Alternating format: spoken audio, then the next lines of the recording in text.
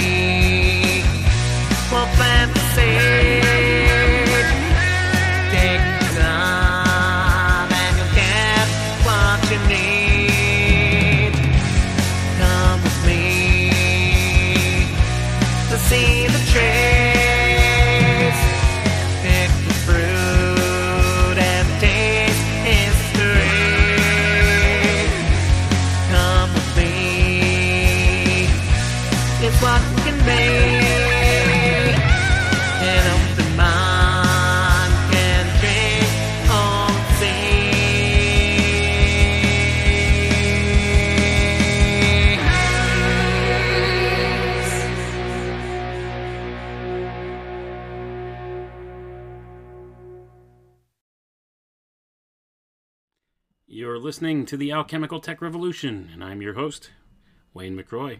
Welcome, everybody. Tonight, we're going to discuss the Hermetic science of motion and number. We're going to do lesson number 3, the law of balance. The law of compensation rules throughout nature. It is an utter impossibility for force to be expended in one direction without being drawn from another. The negative and the positive are everywhere present in manifestations. There can be no good without evil, no gain without loss. Nothing can be received without giving. Everything must be paid for. The statement of Jesus, "Cast your bread upon the waters, and it will return to you after many days," is an absolute scientific truth. You can never give up anything, can never sacrifice anything, without the law bringing the compensation. On the other hand, you can never acquire anything without the law requiring you to give something up in return. The law of renunciation is the very secret of all acquisition. Success can only be accomplished through sacrifice. The idea that so many people have that we can develop on all planes and on all lines, financially, materially, physically, spiritually, intellectually, etc., and reach the highest on all those lines is absolutely untrue. Man's spiritual progress is in direct ratio to his abandoning or renouncing the material, the physical. The same may be said of his intellectual progress. New thoughters are quite in the habit of making the statement, "My own will come to me." And this is perfectly correct. Your own will always come to you, but your own is not that which you desire, but that which you embody, that which has become a part of your nature, of your very being. Therefore, in order to bring anything to you, you must first develop the counterpart of it within yourself. In a word, it is only as we polarize with a force or principle in nature that we are able to draw it to us. And I'm going to pause there, folks.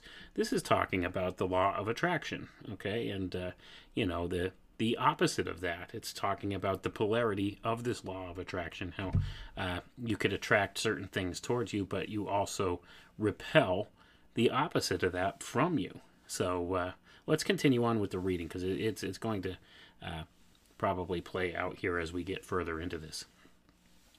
The positive seeks the negative. Therefore, by simply sitting and desiring your own to come to you, you get nothing because you haven't anything to begin with. You may sit, hold your hands, and expect your own to come to you, and it will come, because you have developed nothing within yourself. Therefore, your own is nothing. Consequently, the only way to acquire, to demonstrate anything, is by first developing the corresponding state within your own being. What we desire, that which becomes a dominant desire of our being, regulates and directs the activity of our principles. Evolution is by use all through life. It is by giving exercise to certain faculties, powers, attributes of the being that they are developed. During the time when the desire is centered upon material things, the being is completely insulated from the spiritual and of everything else, while on the other hand, when the mind is centered upon the desire for acquiring the spiritual or intellectual, it is insulated to the physical, the material, the commercial. Consequently, so long as one is trying to demonstrate financial success, it is an utter impossibility for him to demonstrate spiritual, moral, or intellectual success. And I'm going to pause right there, folks. And does not Jesus tell us in the Bible that seek ye first the kingdom of God and his righteousness, and all these things will be added unto you? This is kind of alluding to that same type of principle here, isn't it? When you think about it, because if you're centered on spiritual things, then you're not thinking about material, okay, the material things and that kind of thing. So it's an important polarity that's set up here. It's an attraction and repulsion type situation. Once again, it relates to the magnetic and the electric, okay, and all these things do. It's the way the polarity works. So it's an interesting take on things here. So let's continue on through the reading here. It has been observed from time immemorial that a great knowledge of the truth, a deep insight into nature, a high spiritual character are never found in conjunction with a successful financial career. The apparent exceptions to this rule are found in the cases of those persons who have acquired their wealth by inheritance or in some accidental manner. The person who, by his own efforts, acquires wealth cannot, by the nature of things, acquire anything higher. This is the reason why mystics find it necessary to abandon business, commerce, the worldly life, in fact, all personal ambition, and in many instances take the vow of perpetual poverty, in order that they may develop spiritual knowledge and power. As long as the attention is concentrated upon the acquisition of wealth or anything of that character, anything of a physical nature, it is utterly impossible for it to come in touch with the higher realms, the higher planes of nature, and therefore get that spiritual force which will result in the spiritual development of the being. Likewise, selfishness of this character will prevent the acquisition of truth. The businessman attaches a commercial value to all things. Truth, for truth's sake, has to him absolutely no value. Because of this fact, we see that among these new thoughters and other modern philosophers who are holding to this idea of demonstrating success, these practical people who are always thinking of the commercial utility, the value from the standpoint of success of those things, pragmatism has become the dominant philosophical tendency. Pragmatism does not ask, is a thing true? But is it practical? Will it work? What can I do with it in my business? The pragmatic philosopher cares nothing for truth. He only cares for the utilitarian value of truth, and if he can use a lie as successfully as he can the truth, the one is equally valuable with the other. And I'm going to pause right there, folks. So you could see from what Mr. A.S. Raleigh is telling us here, you remember that whole commercial thing a few years back, probably a decade back now or better. There was this thing that they called The Secret.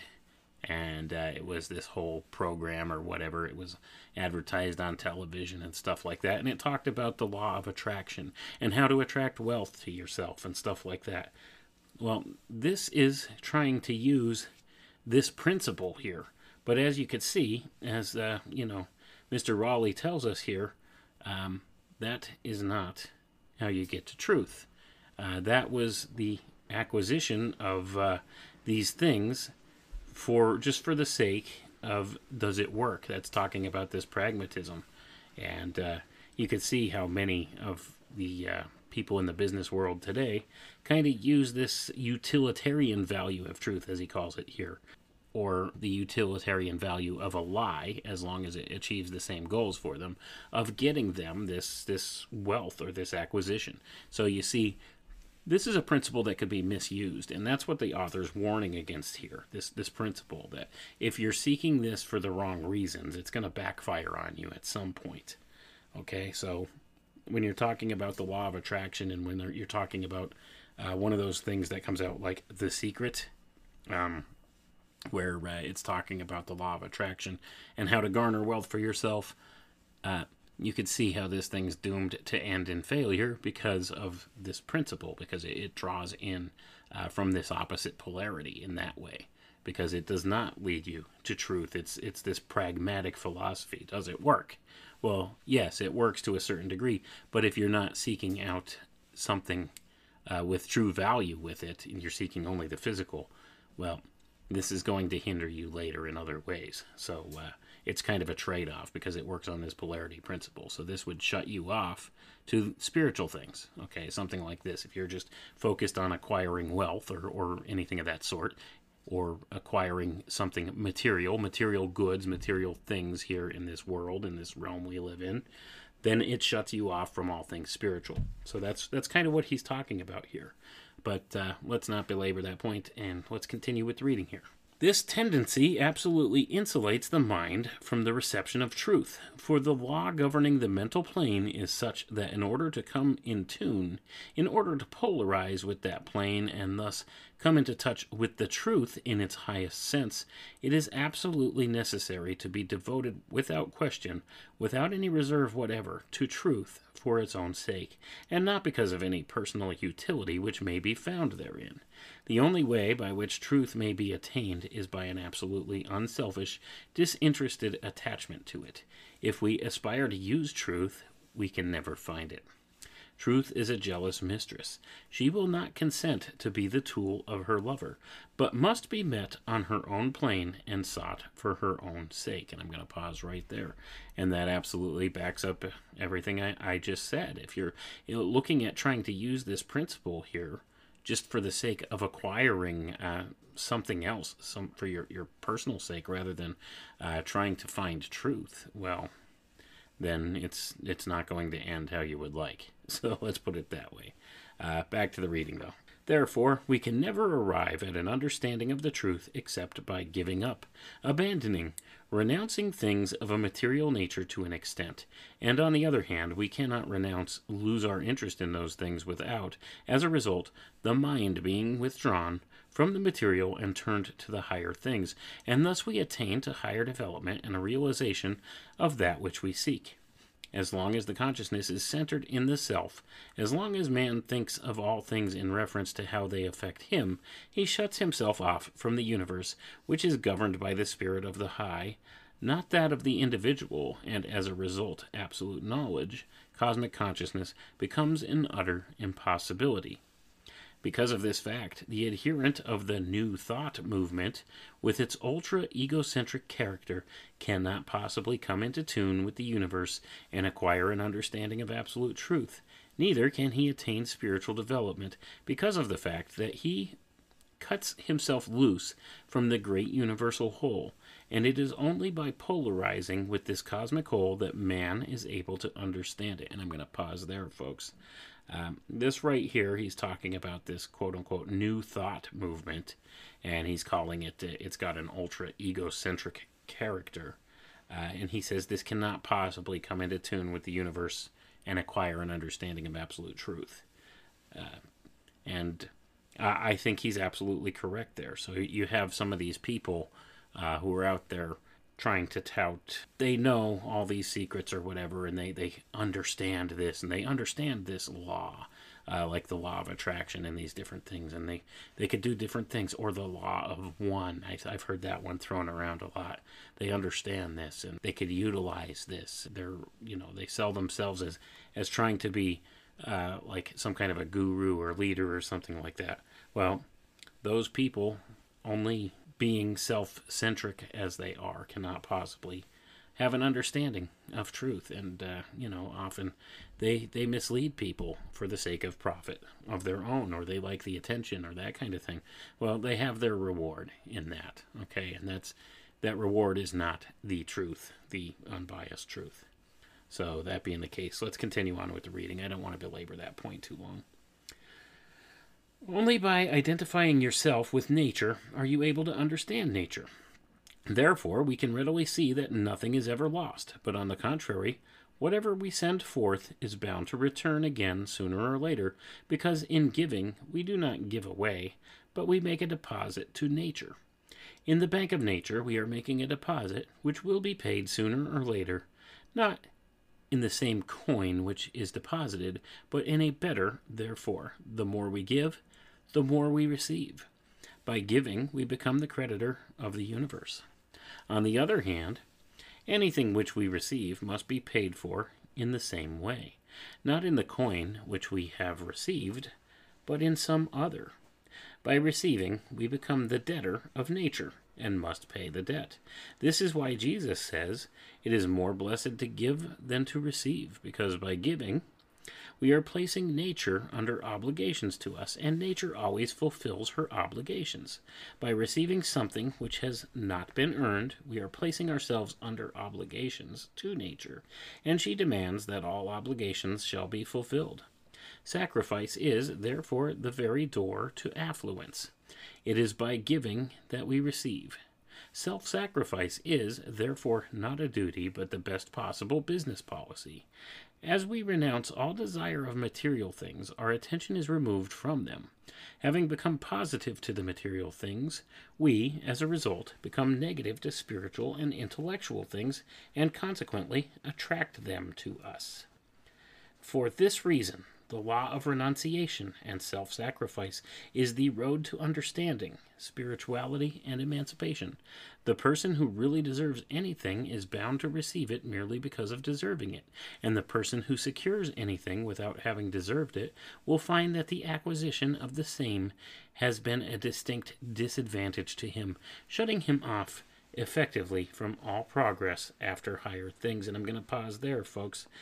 This also lines up with the teaching in the Bible that it's easier to pass through the eye of a needle, for a camel to pass through the eye of a needle, than for a rich man to get into heaven. Do you remember that allegory in the Bible? This is the same kind of thing that it's talking about. So the ones that gird themselves with like material wealth and this kind of stuff, without thinking in a spiritual type of way, or the ones that are bound up in the hyper-materialist view, okay?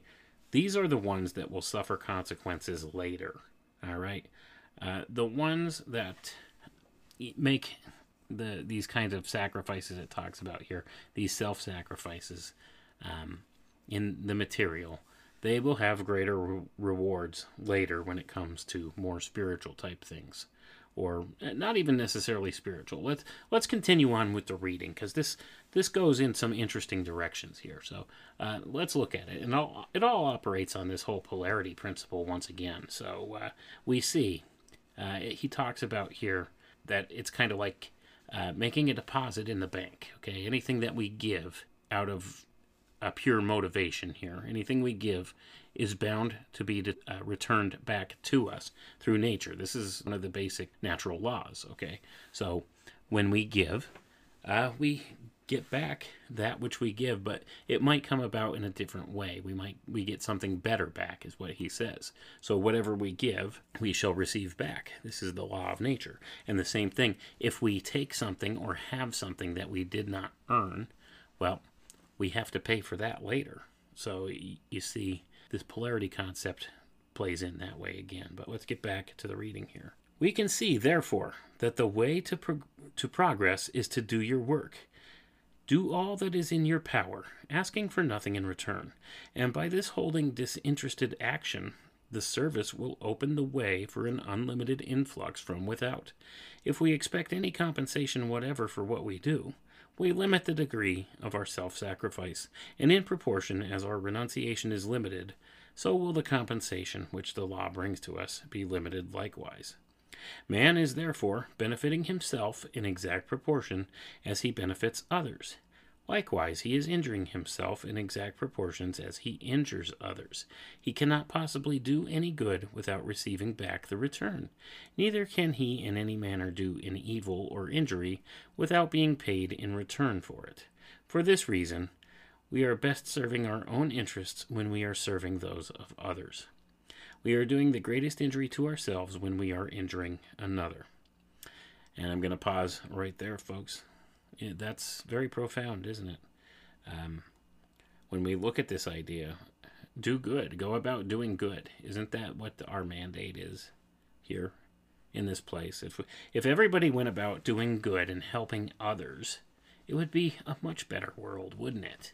Think of others. Put others before yourself. So, whatever you give, you get back. What you sow is what you reap. The Bible says that very clearly, doesn't it? I mean, many of these things are fundamental. Egoism and altruism are, therefore, identical. The man who is intelligently selfish is the most altruistic because he realizes that by being altruistic, he is conferring the greatest benefit upon himself. If men would only realize this law, they would see that they could not afford to injure another because they would, by so doing, injure themselves. And I'm going to pause right there, folks. Why do you think these rich elites and these ruling classes here in the world, these ones that practice dark occult arts and things of that nature, that run very many of these corporations and stuff in our world and have all these billions of dollars, why do you think they do all of this philanthropic work? Why do you think they give away money the way that they do? They understand a little something about this law, and they're trying to do that so that they benefit. But you see, the intention that's behind that is not a good intention, because they're intending for it to come back to themselves, you see. So it's not a true intention there. The intention is to be self-serving. And it all falls on intent. In my view, intention is everything. So if you have a false intention, like your reasoning for doing something is not legitimately what you say it is, that will come back to bite you later, in my view. But that is why they use this principle, because to give to others, they benefit in that way by getting back themselves. So you see, even those with this twisted mindset within the power structure, the way that they operate, going about doing many of these things that harm people in the long term, but they also go around doing philanthropic work to try to balance that out. And the reason they do that is so that it comes back on themselves, so that they get some of that good back. And that's why they do that thing. They would not hesitate to do any manner of good, because they would realize by so doing that they would simply receive back good in return. All is justice. Nothing is lost. No deed or thought or word, either good or bad, can be expressed without bringing its return to the expressor. We often hear persons talking about a successful life or the man who has succeeded. A very interesting question would be, what constitutes success? The average person measures the successful life in proportion to the amount of money, or at least of physical comforts, which the person has secured.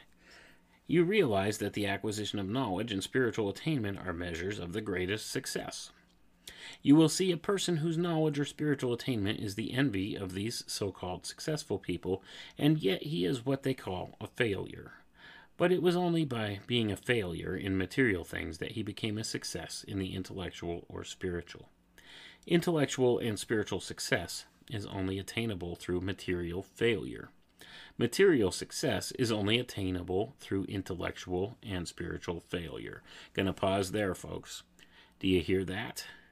This is talking about, the opposite thing. Material success, it says, is only attainable through intellectual and spiritual failure. Okay?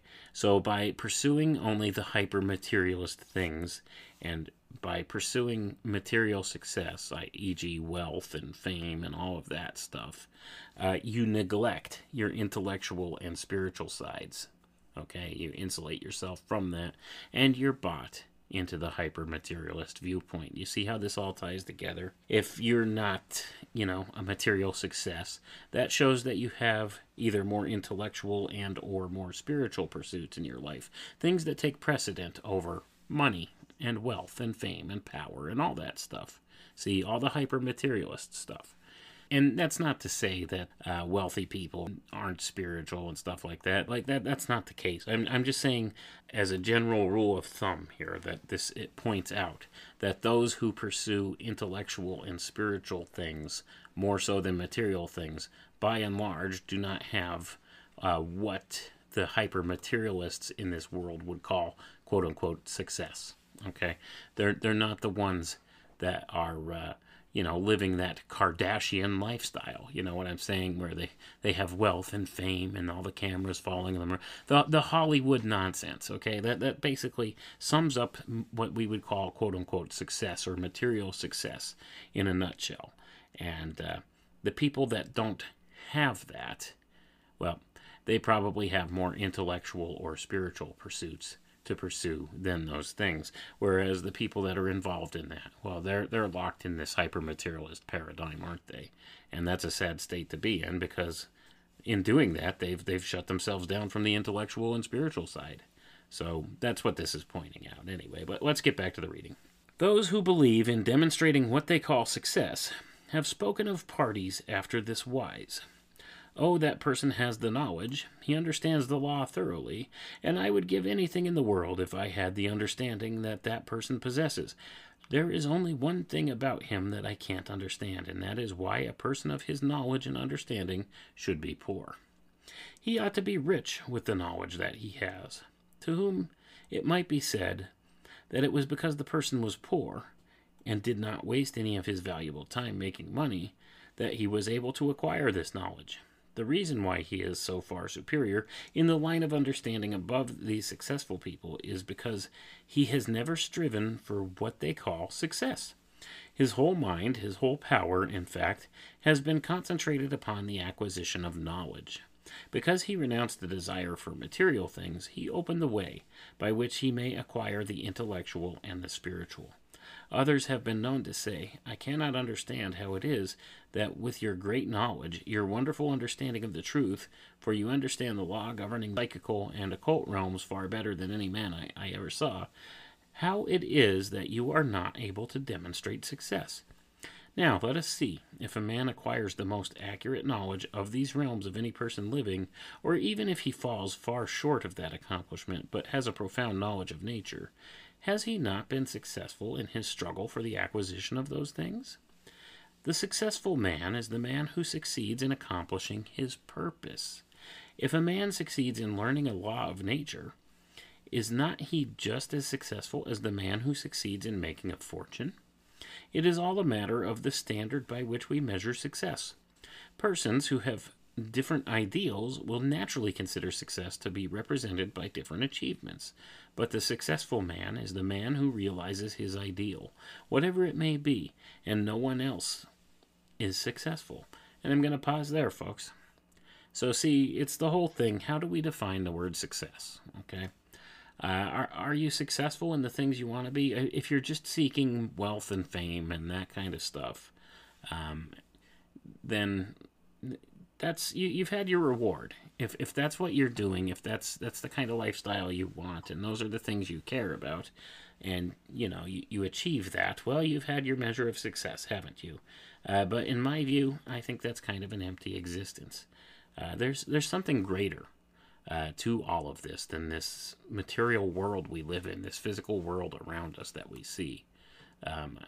And I personally, I try to strive to find the more spiritual component of things.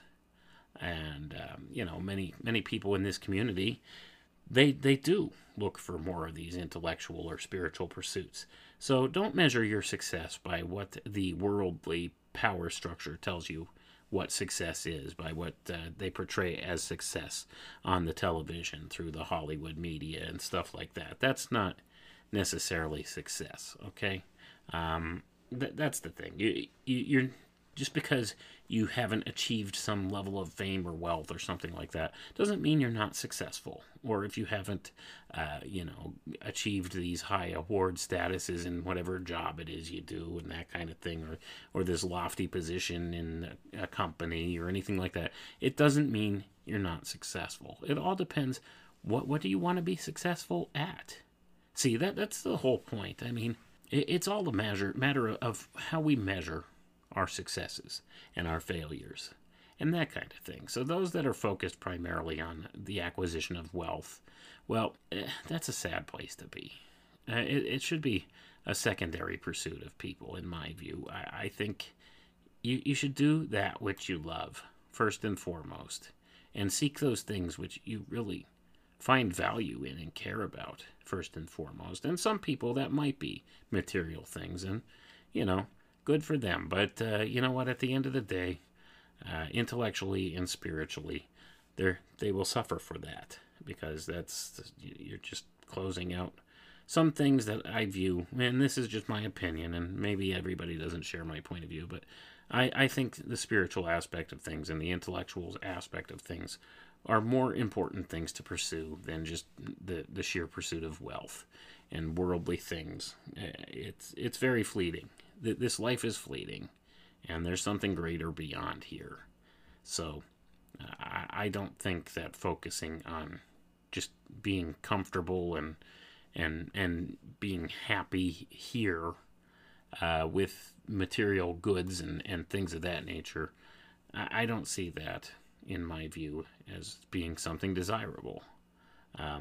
It's nice to be able to have money and stuff and things like that, but it shouldn't be the primary pursuit. And for many people, it is the primary pursuit, and that's their prerogative if they want to do that. So I'm not trying to badmouth anybody or anything like that. I don't want to come off that way, but I'm just saying, according to this law here, the law of balance, there has to be some kind of a counterbalance to these things, okay? You will find success at what it is that you truly seek.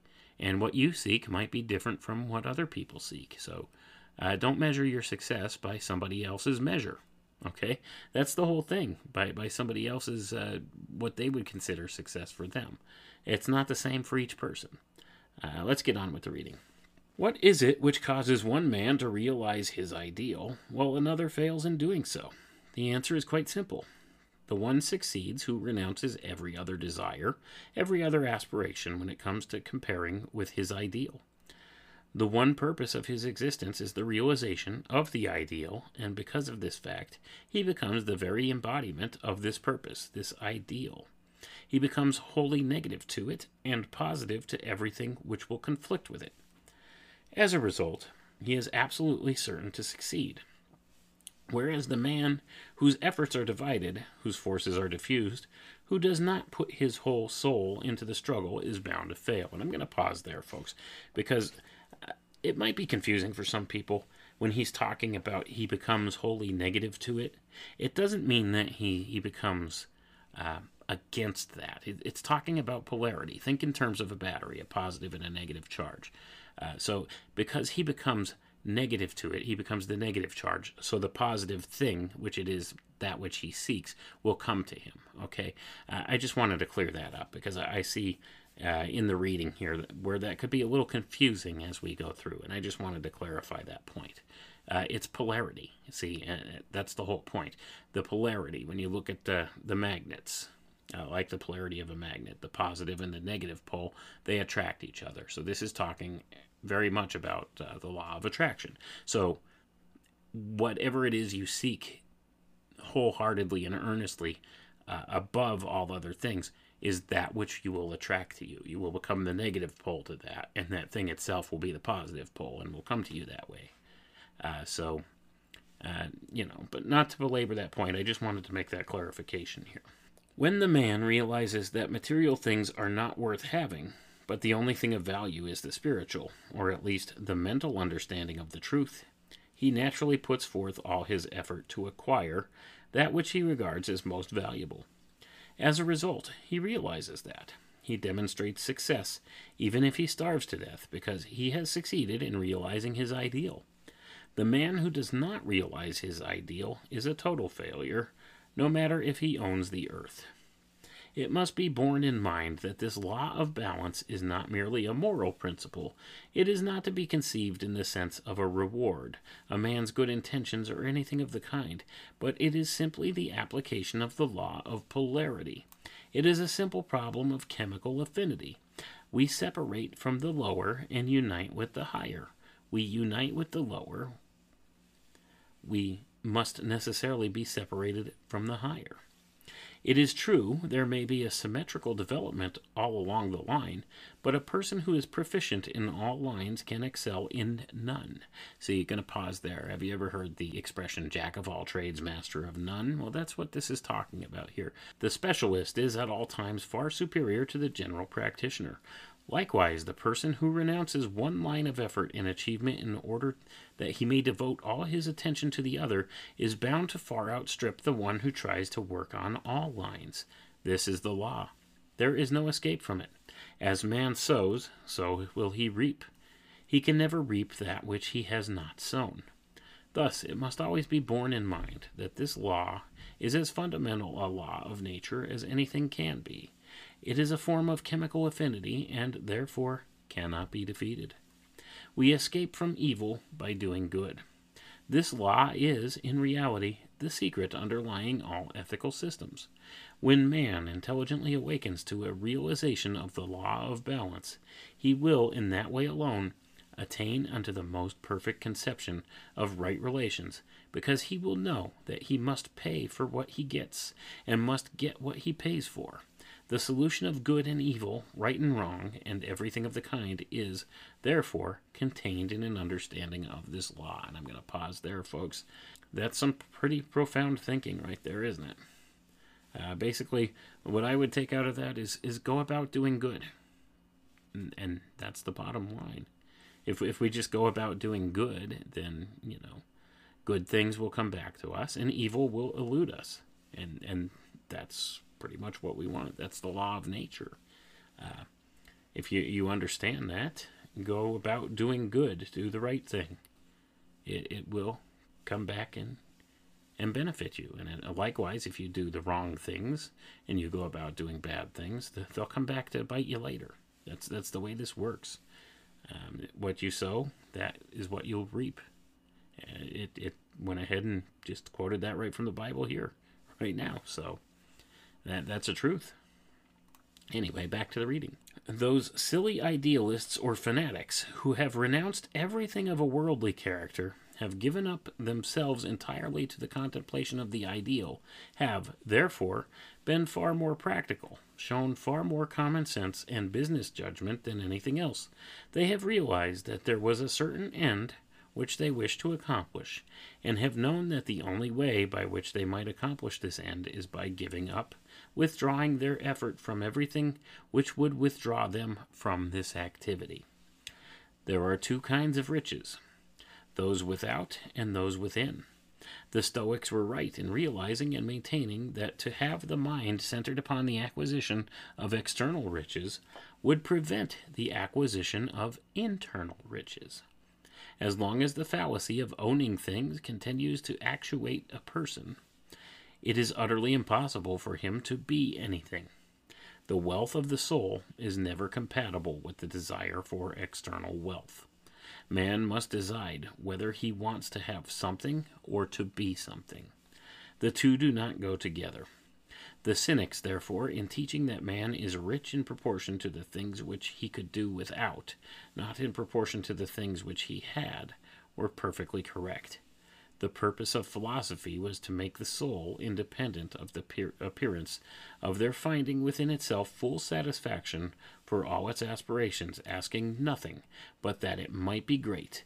And when we realize this lesson, we cease to worry about the compensation which we are to receive for our superior attainments. For we realize that the possession of those superior attainments is far superior to any other compensation which we might possibly receive. And I'm going to pause right there. Once again, you can either have something or be someone. See, that's kind of a profound thing to think about, isn't it? He says here, if you want to have something or be something. So the only thing we can do is decide, do you want to have things or do you want to be something? And that's the bottom line here. It's very fleeting. Like I said, wealth, fame, any of that stuff, material things, this physical world we live in. It's very fleeting. Life moves very quickly. It goes fast. And there's something beyond. So what do you want your legacy to be in this world? Do you want your legacy to be, well, he went to work every day and he worked 60 hours a week and he had a big house and 3 cars and, went on vacation twice a year and had all this wealth and fame and everything else? And, or do you want somebody to remember you for something important or something a little more valuable? You want somebody to remember you for some kind of lesson or something, an important life lesson that they learned from you, or just the way you made them feel? Or do you want them to remember you as it was that rich guy, that rich guy with all the cars and, the big house and everything else that everybody wanted to be like. He was kind of a jerk, but, he had all this money and everything, and he would go flaunting it around and stuff. How do you want to be remembered? What kind of a legacy do you want to leave behind for your children, for your progeny? Do you want them to remember, he was always busy off at work, and he made all this money, and we had this big lavish house, but it sat empty because nobody was ever home. Think about that. What kind of a mark do you want to leave on this world? And that's the thing. I mean, we're here temporarily. Life is fleeting, like I said.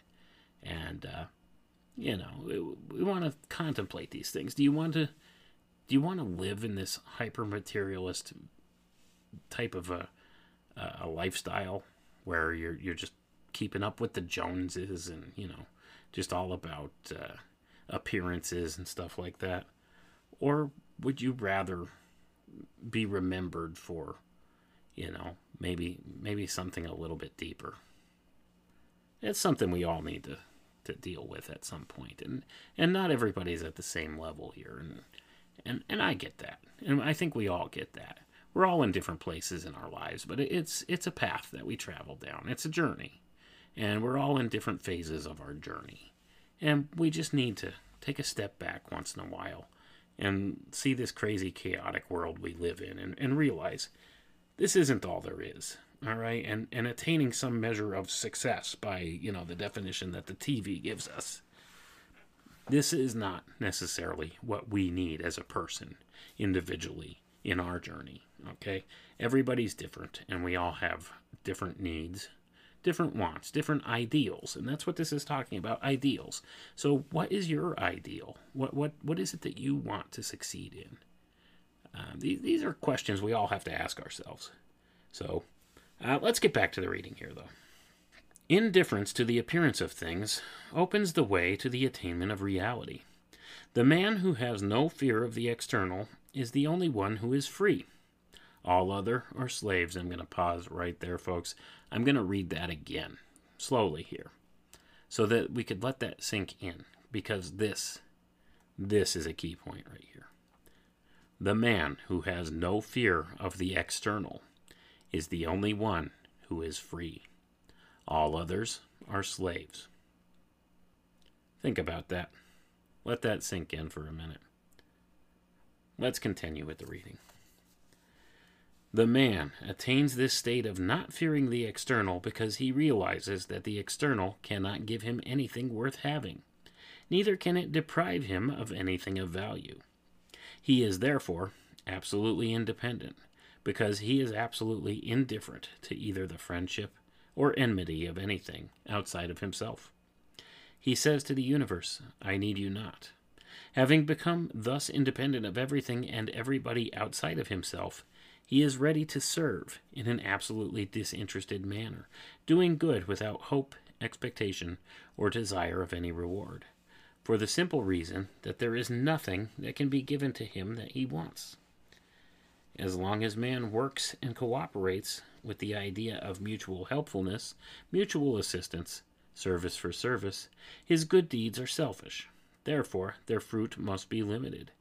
But when he renounces all desire for anything from another, all expectation or wish for help, gratitude, or anything in return, acting purely from principle, he thus removes all limitations from his service. He serves in the same disinterested manner that God does. Therefore, he opens the way for an unlimited return. The person who completely casts out all desire for anything in the way of return for his services immediately opens the way for the greatest possible return.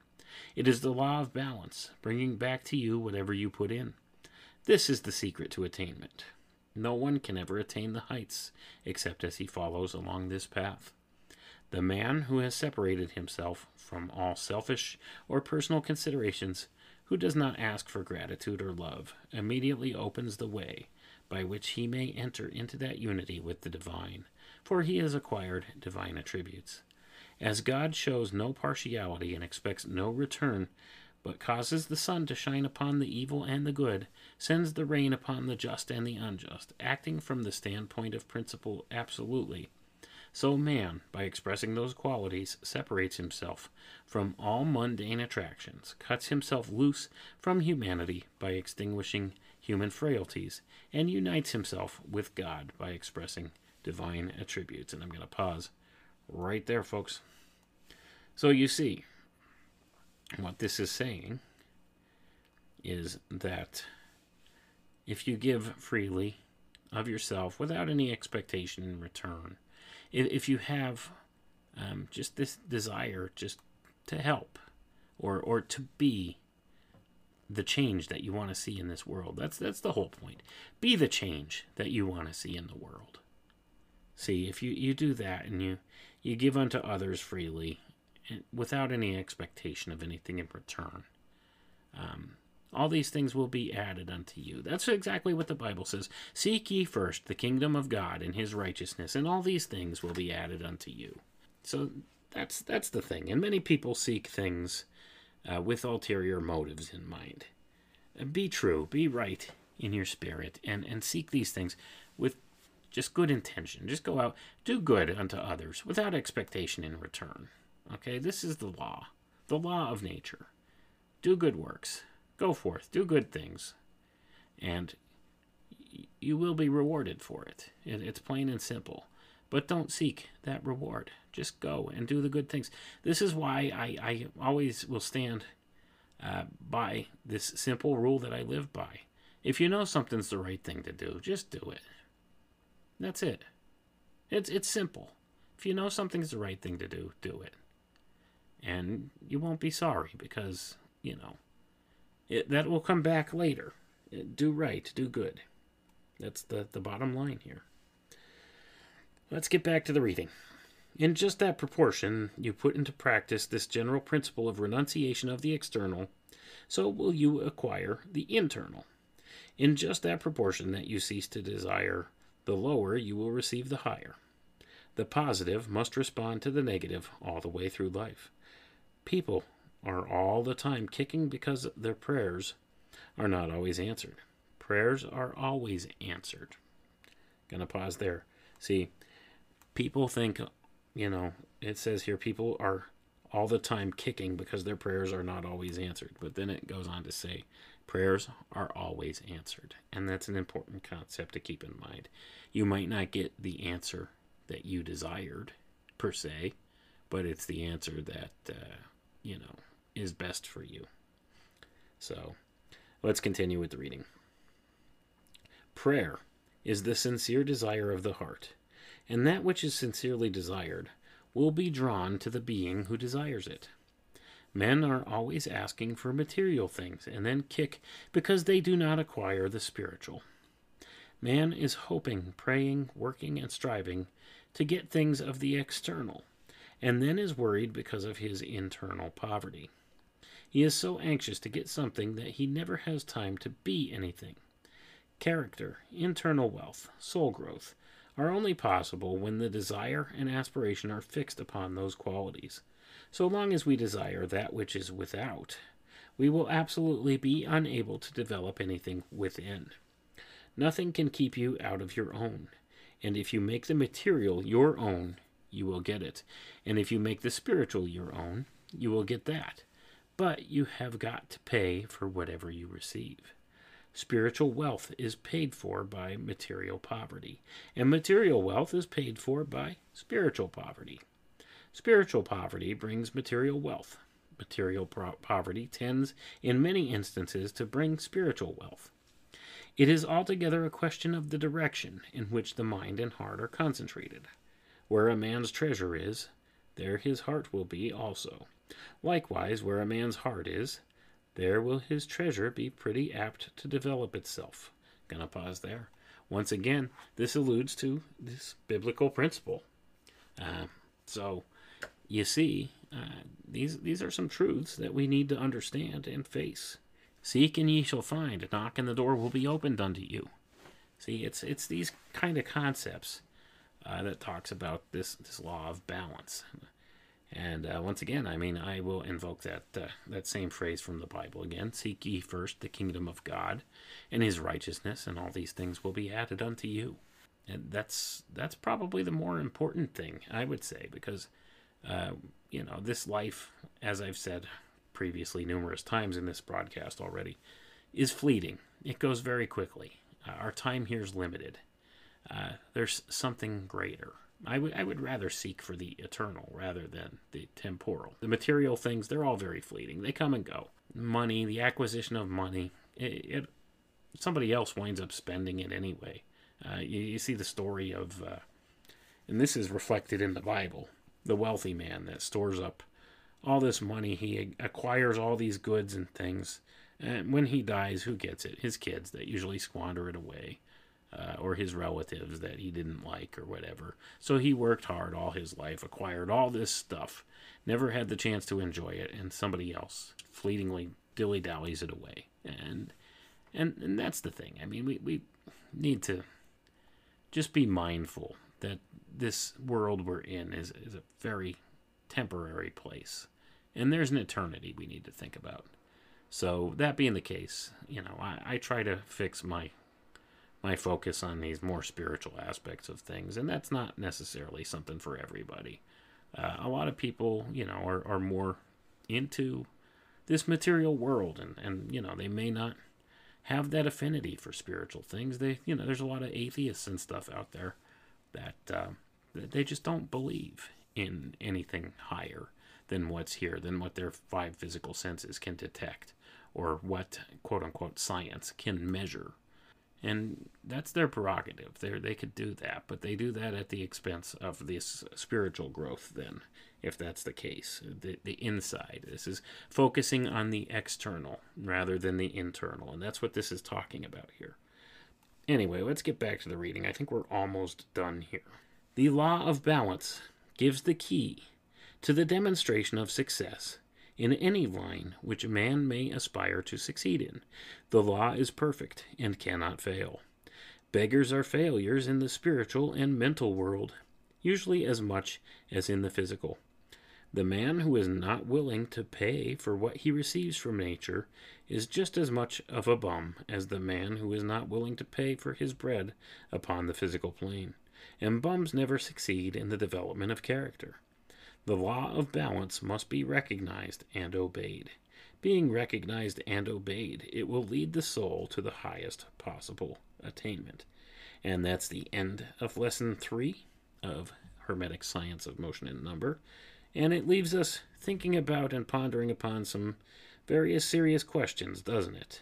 When we look at this, we need to understand this law of balance. Okay, we need to understand that this relates to things like the law of attraction, and it's focused primarily on polarity, and that's an important principle in our world. It's a simple principle that everybody overlooks. When you could correspond everything down to two basic principles, electricity and magnetism, the positive and the negative polarity. When you could do that, you could pretty much break down any portion of our world into that kind of a distinction. You begin to understand things so much better.